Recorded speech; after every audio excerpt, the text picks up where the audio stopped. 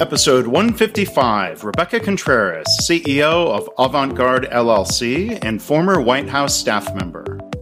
You know, Mark, I'm the fail-forward kind of gal and have over the course of my career learned how to take my past issues and mistakes, try to figure out a way to do some benefit from them.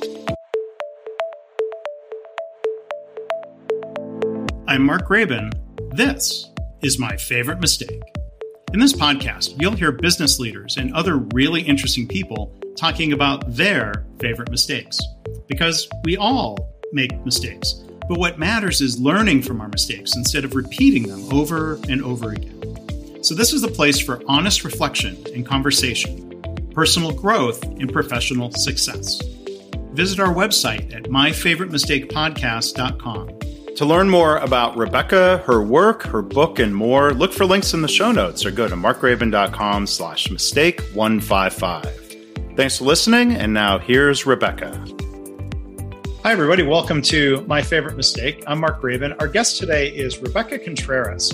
She is president and CEO of Avant-Garde LLC. It's an SBA-certified 8A and woman-owned small business. It's a firm she co-founded as majority partner in May 2011. And the firm offers what they describe as a one-stop shop approach to addressing complex organizational, people, and technology needs. Rebecca is also author of the book titled Lost Girl, From the Hood to the White House to Millionaire Entrepreneur. This book recounts her journey from starting as a welfare-dependent teenage mother to advising a sitting president to now driving a successful 100-person company. So, Rebecca, first off, before I tell you a little bit more about her, welcome to the podcast. How are you? Thank you. Thank you, Mark. Good to have you. And it's great to be here with a fellow Texan, of course. Yeah. It's just you're down I-35 from where I am. And I'm really excited to hear your stories and talk about different things that you've done. But let me tell the audience first just a little bit more detail about Rebecca's work. So she's a social and business entrepreneur. She started her 15 years service in government in a welfare to work program for the Texas governor, the icon, Ann Richards.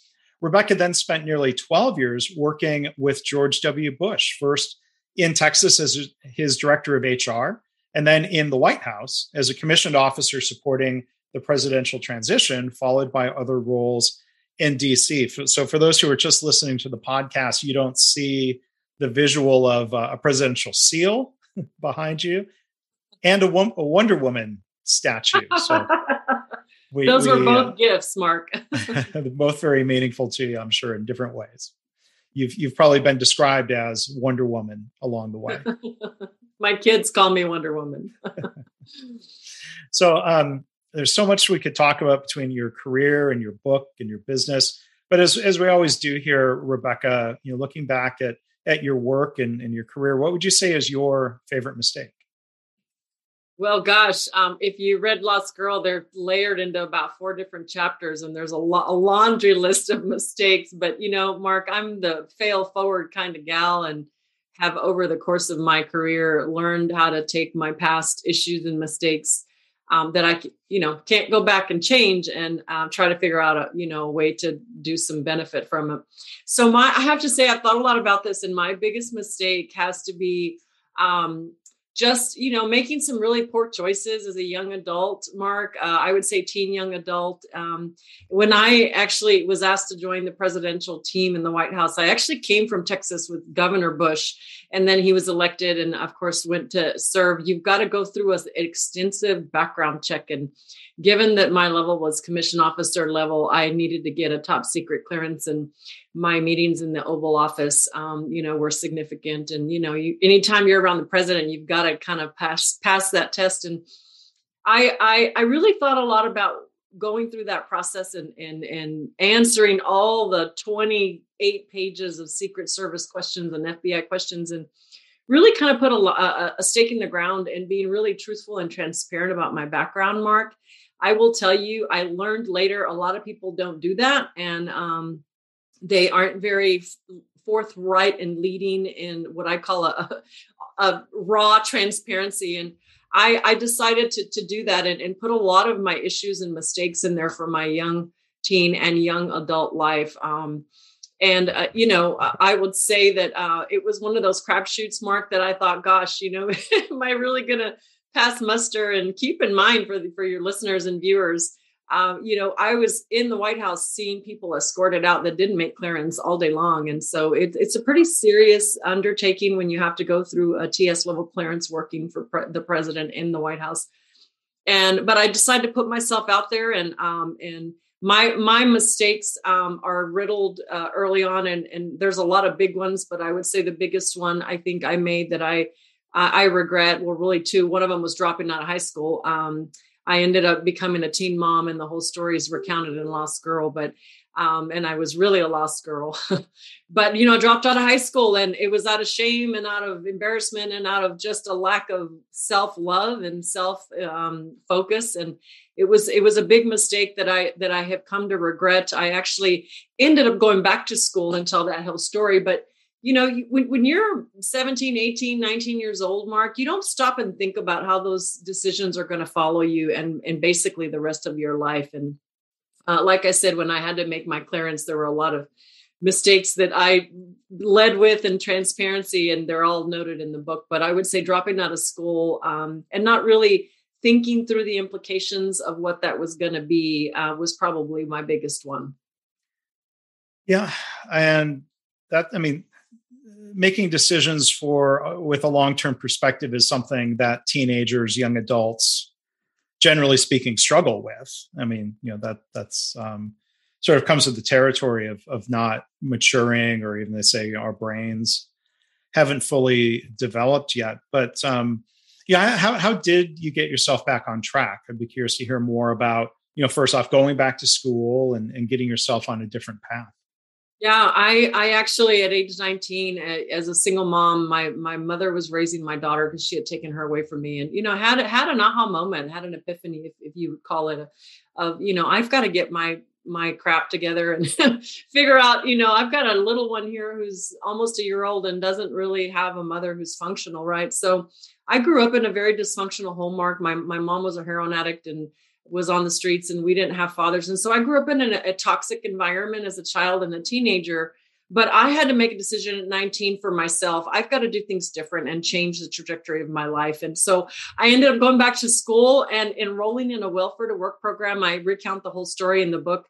And that's how I landed that job with Ann Richards. I through a welfare to work program. She took me in, and her staff took me in, and she was the state treasurer at the time running for governor. And I was actually her receptionist, but it was mentors, it was leadership, it was believing in myself, it was faith, it was all those things that require, you taking the bull by the horns with your journey and really changing your life for the positive.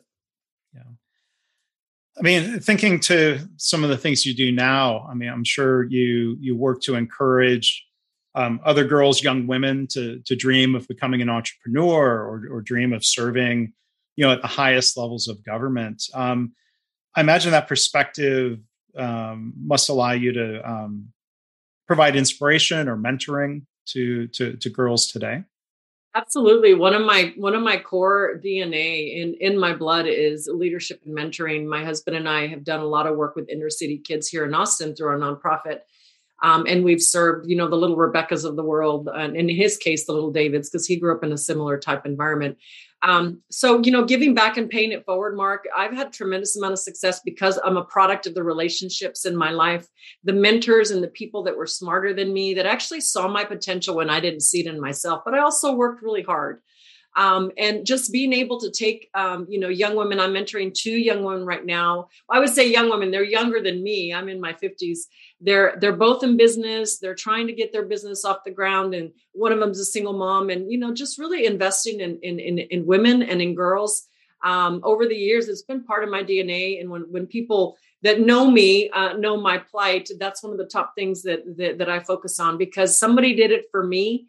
And therefore, I'm going to pay it forward and do it for someone else. That's great. And back to your story and the development of your career, it sounds like there were some opportunities through a program, and I'm sure Ann Richards personally and George W. Bush personally. I'd be curious to hear their reactions, or maybe especially President Bush's, when you were talking about security clearance and being forthcoming and disclosing stories and mistakes you had made. You ended up with that job, so it seems like it worked out for the best. But I'd be curious to hear some more of the detail of how they reacted to that honesty. Yeah, well, there's a whole chapter in the book with the intimate details of that process. And I'll tell you just quickly, I recently got a letter 2 weeks ago from President Bush. It was actually handwritten and just so endearing. And Mark, the fact that I didn't send him a book. He got it from someone. The fact that he would take time to read it and then take time to write me a personal note. He led with, I knew you had been through some stuff, but I didn't realize the depth of your pain or the depth of the challenges that you overcame and how much prouder he was of me knowing the full story. Presidents don't know all the details of their staff. They're not supposed to do that. The person doing the clearance approvals is the one that knows. And he and I had worked together in Texas together. And his deputy is the one that called me in and said, hey, we just got this from the Secret Service and we realize you have a shady past here, but the people that are involved in your life over the last 2 decades know you and, they speak for your character. So we're going to, we're going to overlook the preteen, young adult, wayward black sheep, whatever you call it. I will tell a funny story that is kind of nice, kind of funny. When I made clearance, and obviously my reputation had spoken for itself over the last 2 decades, right? So again, working hard and showing myself to be faithful in terms of my credibility and trustworthiness. I walked into the Oval about 3 weeks after I made clearance, and President Bush kind of winked at me and said something to the effect that, I know you're black. You have some black sheep history too, or something like that. Because he's always joked as kind of being the little black sheep in the Bush family. Right. But I really, and he didn't. Now he knows that he's read the book, right? But he didn't know at that time the depths of my background or even my pain, Mark, or my abandonment and all the abuse I sustained along with all the bad mistakes I made. But I just find the fact that he is such a tremendous leader to take the time to care. I think that in the 12 years I spent with Bush, I found he really cared about his people and cared about the individual, not just what they brought to the table in terms of the skill set, but he really cared about the individual. Yeah, well, that's great. And it's great to hear that there's, you would hate to see a mistake from youth completely derail somebody's life without hope for redemption or getting back on track. It's one thing if, somebody makes a mistake and then ends up in an unsupportive, dysfunctional environment. It sounds like thankfully you had enough stability to get things on track for yourself. I got my life on track at age 19. I got off drugs and got back to school, married my husband at 21. And we started doing a lot of inner city outreach to the gangs and kids in schools that were kind of anti-drug, the whole story's in the book. But, I did put that stake in the ground. I think even as adults though, Mark, when we make mistakes, because I could tell you about some whoppers as an adult, not those kinds of mistakes, but other mistakes, picking the wrong partner or going into business with the wrong person or, hiring the wrong person, all sorts of mistakes that we have to own. We still have to look at a way to fail forward and look at that situation. There's a great book by John Maxwell called Fail Forward that I love. And it's really owning that failure to say, I own this failure and I am going to figure out a way to find something good, some nugget in there that I can learn from to make me better. So that's been my approach my whole journey. And you'd made reference to, when Governor Bush was transitioning into becoming President Bush, that he asked you to come work with him, and you used the phrase imposter syndrome. How did you come to recognize that? How did you get past that? It's a common thing, so I wouldn't call that a mistake, but it is something a lot of people, we all deal with on some level. Yeah. Well, when you have my background, I don't have a traditional 4-year college degree. I went the alternative route and got a lot of training and education, what I call professional development. But really, my career accelerated with people that believed in me, that gave me a chance. And then I worked really hard and I knocked it out of the park and I did my part, right? But, for me early on, Mark, and especially I have in the book a really neat Oval Office story of my first experience in the Oval. I had known Governor Bush, but I hadn't seen him yet as president. And I talk about that first experience, just being overwhelmed.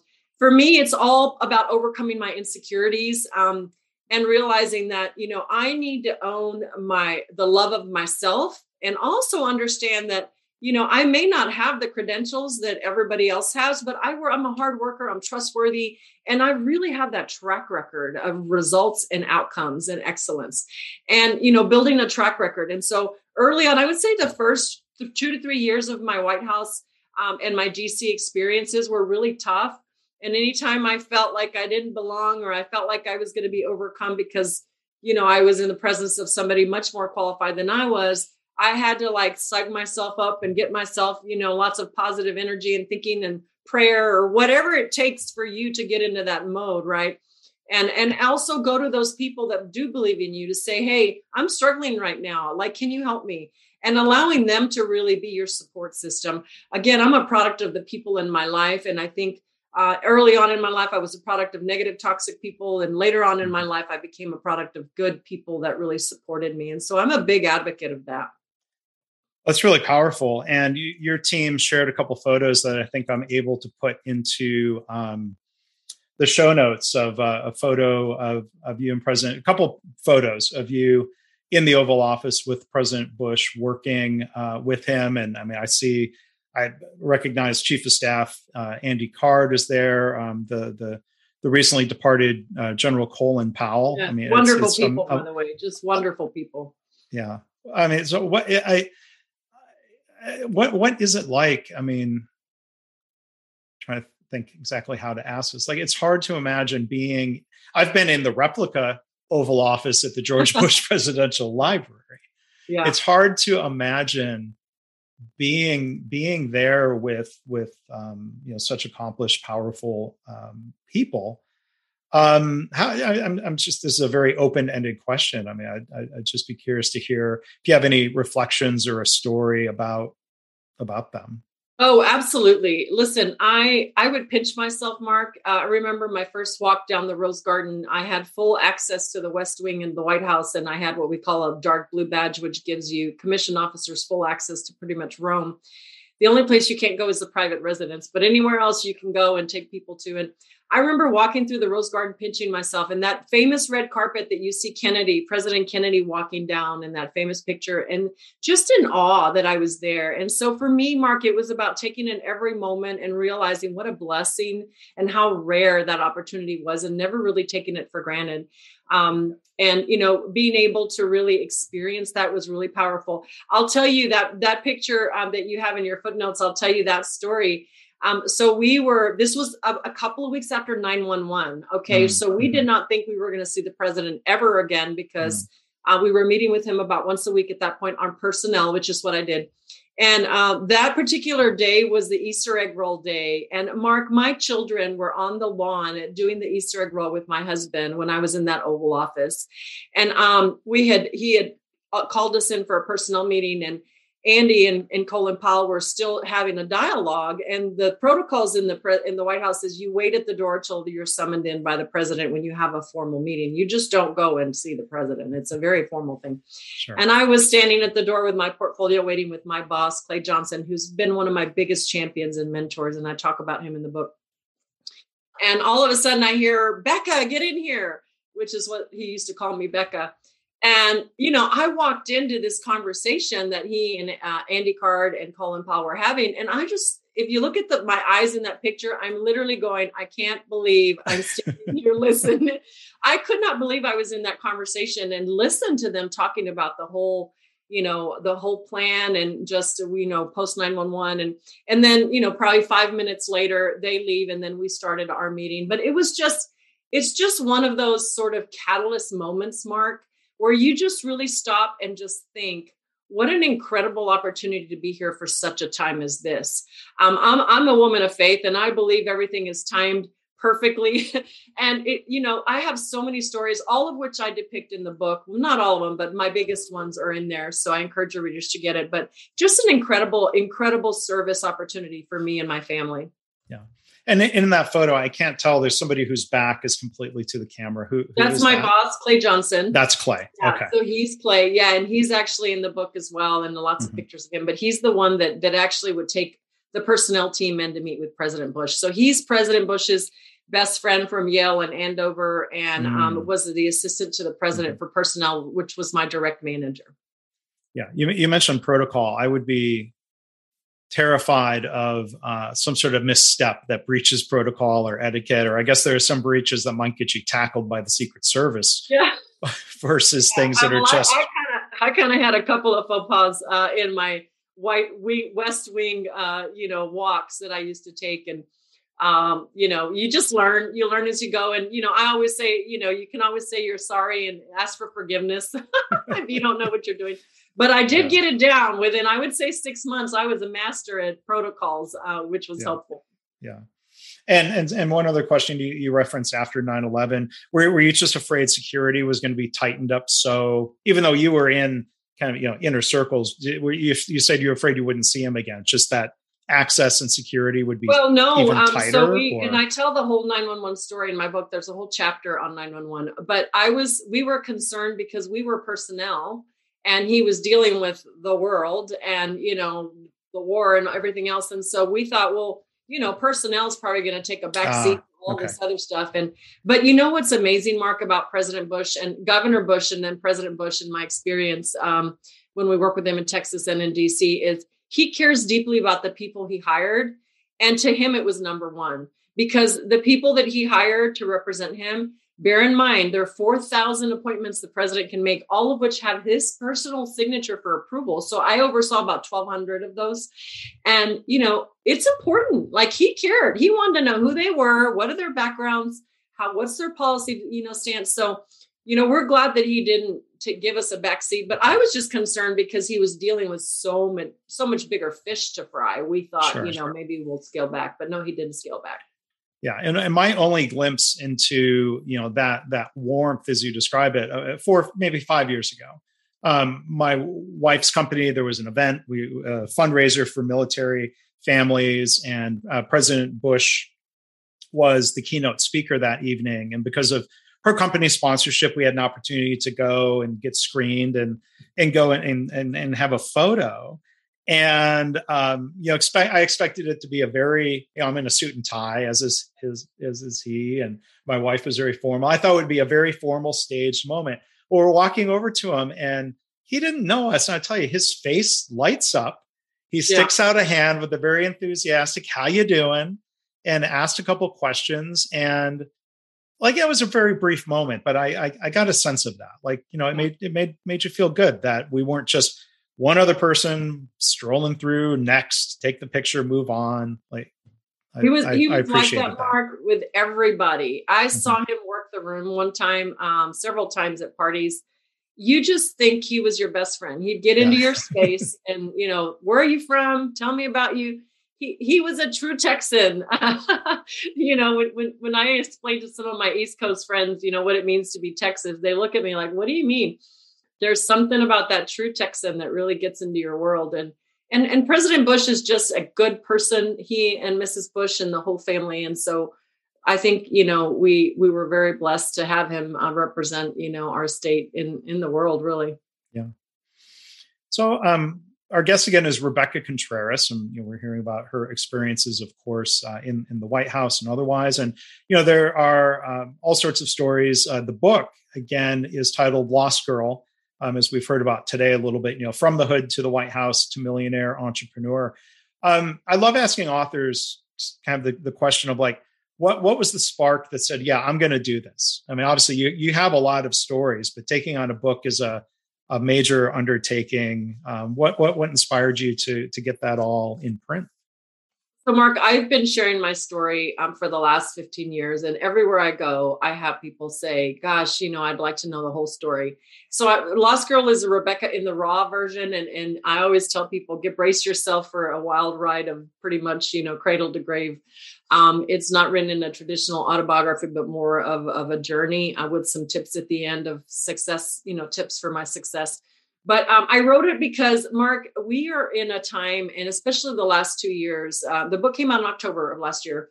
people have lost hope. People are hurting. People are fearful. People are, they're not sure. And I really felt it was strong. It was impressed upon me. I really need to tell my story because it's a story of tenacity. It's a story of trailblazing. It's a story of hope. It's a story of possibilities. And, as Americans and as whatever state you live in, we can focus on things that are toxic and negative. But when we do that, we tend to go down and tend to get discouraged. And so my book provides hope. It provides possibilities and opportunities. And it really re-engineers the process in the reader to really think different about life.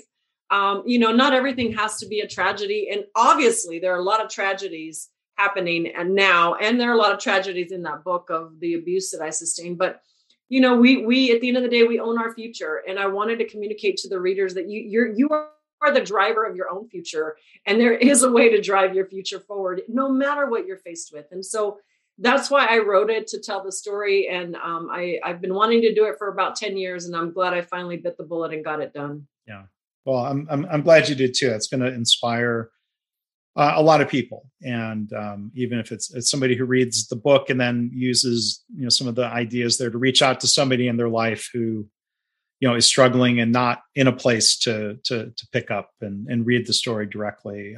There's going to be a lot of positive benefit, I'm sure. And as the feedback, I'm sure the stories, if they haven't already, will start flowing to you. Yeah. Well, we are holding 5 stars on Amazon, and there's a lot of great feedback. I've already done about 11 events and I've sold out at every event. The book is doing very well. I would encourage readers to get it off my website or Amazon, but it's just a tool. It's a tool in your toolbox for your life and your journey. Yeah.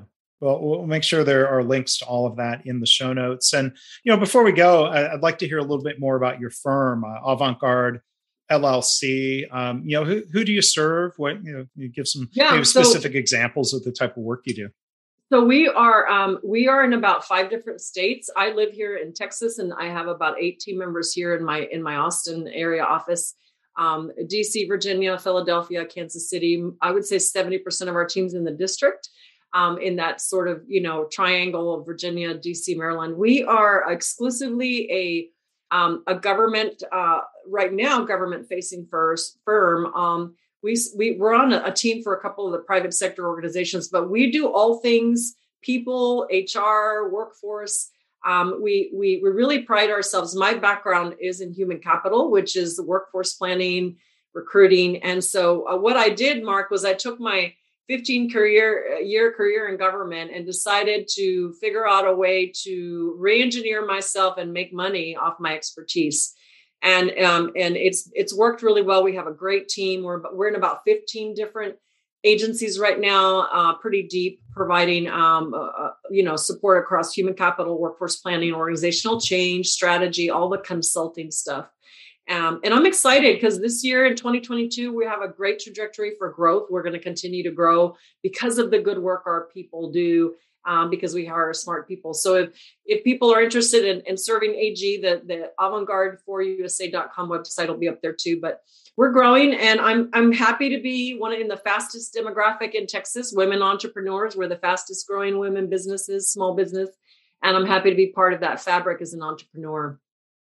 Yeah. And maybe just one other question, you as being, the CEO of a minority owned and woman owned consulting firm, do you face challenges? There are certain circles you're working in that are kind of traditionally male dominated, white male dominated. That's changing, but maybe not quickly enough. What do you have to say about that? Yeah. So listen, Mark, I've been in that my whole life. I was on the board of West Point. President Bush asked me to serve on West Point when I left the White House. And I was at Treasury where it was all white Wall Street, white male types. And I don't let that bother me or get me down. I just do my very darndest to do my great work and surround myself with smart people, hire smart, and just, deploy an excellent strategy and let my work speak for itself. I am the kind of Latina that doesn't wear my minority status on my sleeve. I actually let my work speak for itself and let my leadership lead before my culture or I'm certainly a very proud Latina, but I don't let that bother me. I think we've made a lot of progress in America. as women, as Latinas, as minorities, and I'm really proud to be in that demographic. But it's really not been a hindrance to keep me down. Sure. Well, thank you for your thoughts on that and for sharing your story. I mean, it's an inspiring tale, as if that's even the right word. Your journey, your life. Thank you. Bouncing back from some disadvantages and dysfunctions as you described. So it's inspiring to hear what you've done and what you continue to do. I'll be excited to see what's ahead of you in your career and your life. So our guest again today has been Rebecca Contreras, President and CEO of Avant-Garde LLC. The book title again, Lost Girl, From the Hood to the White House to Millionaire Entrepreneur.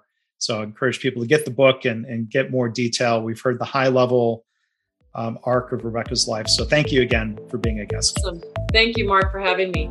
Well, thanks again to Rebecca Contreras for sharing her interesting and inspiring story from her life and stories from her work. To learn more about Rebecca, you can look for links in the show notes here in whatever podcast app you're listening to, or you can go to the web, markgraban.com/mistake155. As always, I want to thank you for listening. I hope this podcast inspires you to reflect on your own mistakes, how you can learn from them or turn them into a positive. I've had listeners tell me they started being more open and honest about mistakes in their work. And they're trying to create a workplace culture where it's safe to speak up about problems, because that leads to more improvement and better business results. If you have feedback or a story to share, you can email me, myfavoritemistakepodcast@gmail.com. And again, our website is myfavoritemistakepodcast.com.